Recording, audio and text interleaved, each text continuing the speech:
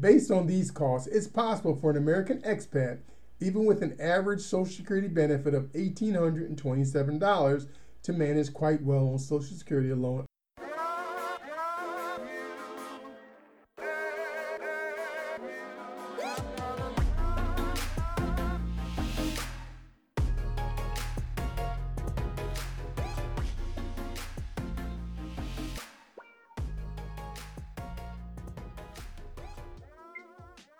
Hello everyone, welcome to the channel entitled Fitty Ain't Nothing But a Number Yo, with your host, Language Barrel. On this channel, we'll meet individuals who after the age of 50, who have decided to change what they do, what they believe, what they think is possible, what they read or are reading, and lastly, who they are. This will be done by conducting interviews, reviewing short stories, and videos with the individuals in question. So if you're ready, let's meet some interesting people. Hello everyone, welcome to Man Overboard Fitty Ain't Nothing But a Number Yo, with your host, Language Barrel. So in this series of videos, I examine possible places to retirement outside of the US. So up next is the Philippines. So the question before us is, should I retire to the Philippines? Oh, the Philippines. Let me first qualify this by saying that I've never actually been to the Philippines. So it is very possible and likely that my views could change upon actually visiting a place. A Philippines YouTube content creator mentioned that the Philippines is the most vlogged about country on YouTube. I find this hard to believe, as India has the most users and the US pays the most money for content creation. As typical, when I examine possible places to retirement, I like to break it down into categories so that I can compare apples to apples. So the categories in question are healthcare, crime, cost of living, infrastructure, weather, and culture. So if you're ready, let's get to it. First up, healthcare. So healthcare in the Philippines is funded by four sources: national, local government, insurance, and that means government and private, user fees, out-of-pocket fees, and donors. So the Philippine Health Insurance Corporation, PhilHealth, provides universal healthcare coverage to citizens. Expats and foreigners who legally reside in the Philippines can also join the system for a very low premium. Similar to most countries, the bulk of medical centers are located in or near large urban centers, while those living in rural areas may have poor access to quality health care. Again, this is typical of not only developing nations, but also first world nations, including the US. Based on a 2008 healthcare survey, 50% of the patients used public health services, 42% used private services, and the remaining 7% or thereabout used alternative or traditional healthcare. The Philippine government spends approximately 3.5% of its GDP on healthcare. The Philippine healthcare system ranks number 60 out of 102 countries around the world, and that's according to the World Health Organization. Okay, so let's talk a little bit about crime. Much of the crime that occurs in the Philippines appears to be focused in and around large urban centers such as Manila. Violent crime does not really appear to be a major concern for tourists. However, crimes of opportunity appear to be the largest concern for tourists and expats living near large urban environments. These crimes, as you would imagine, include con games, pickpocketing, and internet scams, etc. There have been infrequent cases of tourists who have taken rides from unknown drivers and they were taken to isolated places, drugged, and robbed of valuables. Taking taxis, it is recommended that tourists should always request that the meter be used to avoid high and fraudulent charges or fees. The Philippines has a crime index of 42.69, places it in the moderate crime area. As we said before, crime is broken down into three stratas. The first is 20 to 40, which is low. Moderate is 41 to 60, and high is anything above 60. The Philippines also has a safety index of 57.37. Again, safety indexes are also broken down into three strata.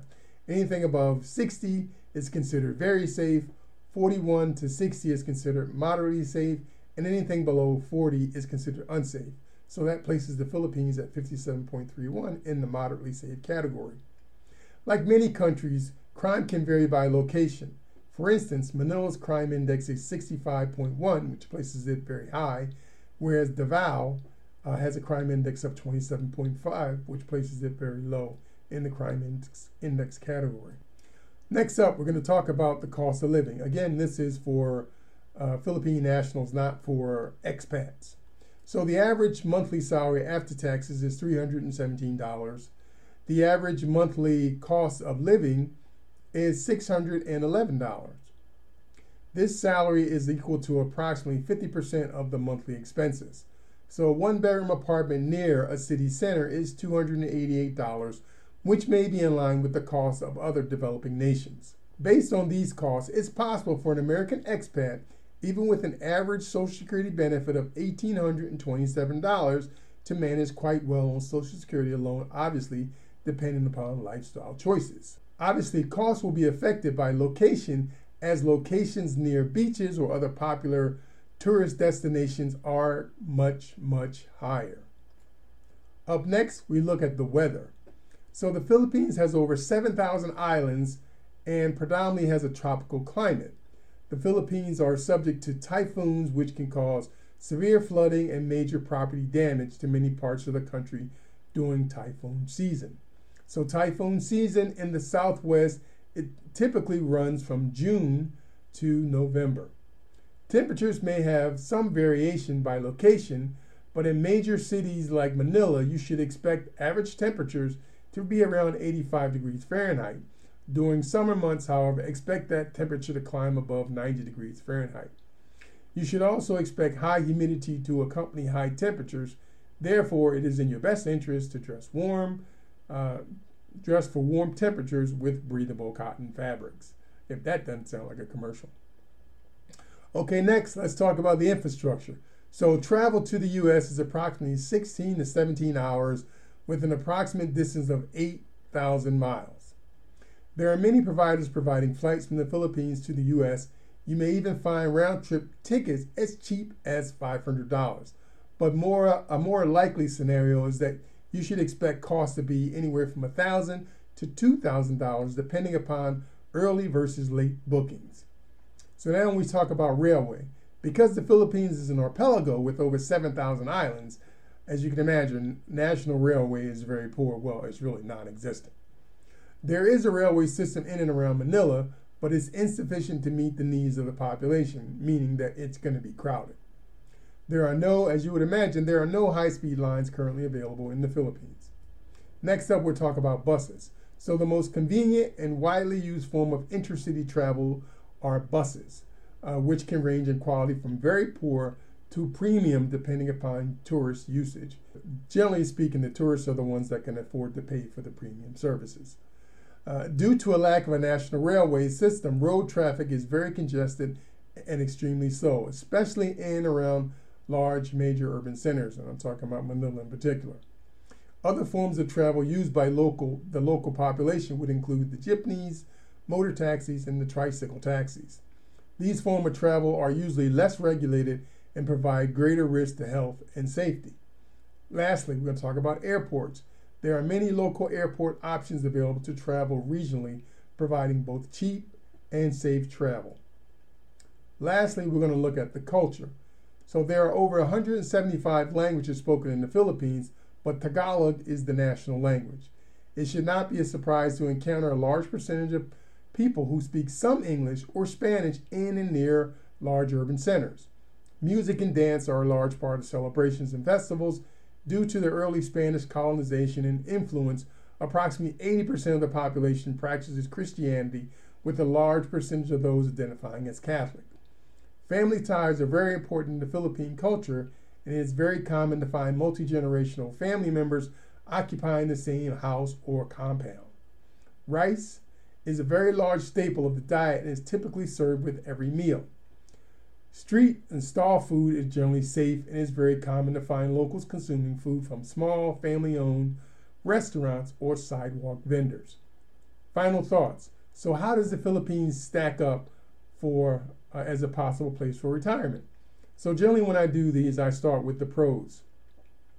So up first, the pros. The cost of living is very low and the dollar goes very far, especially when compared to life in the U.S. or other first world nations. The weather, though hot, can be mitigated by living near large bodies of water And as an archipelago with over 7,000 islands, you can imagine you're generally not too far from a large body of water. The Philippine people had the reputation for being warm and inviting.